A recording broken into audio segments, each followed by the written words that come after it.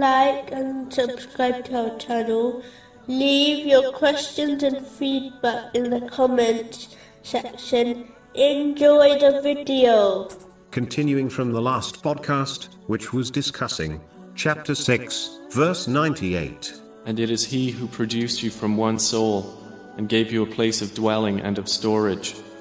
We have detailed the signs for a people who understand. Specifically, it was discussing a narration found in Jami' Tirmizi, number 2377, which compares this world to a shade of a tree, and a person to a traveler. This narration indicates a rider, not someone walking, as the one who is walking would rest more under the shade of tree than a rider. This further indicates the limited time people spend in this world. Taking a rest in the shade indicates the importance of one correctly using the material world in order to obtain the provisions they need, just like the rider takes the provision they need, which is rest. A Muslim should therefore prepare for their immediate departure from this world by preparing for the hereafter, by fulfilling the commands of Allah, the Exalted, refraining from His prohibitions, and being patient with destiny. This does not mean one should abandon this world.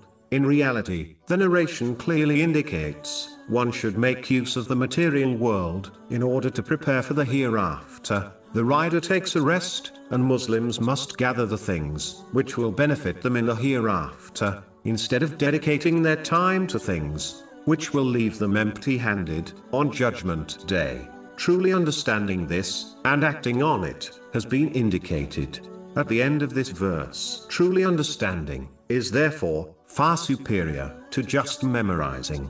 It is why some Muslims, who truly understand only parts of the Holy Quran, will be more obedient to Allah, the Exalted, than others, who have memorized much of the Holy Quran, and narrations of the Holy Prophet Muhammad, peace and blessings be upon him.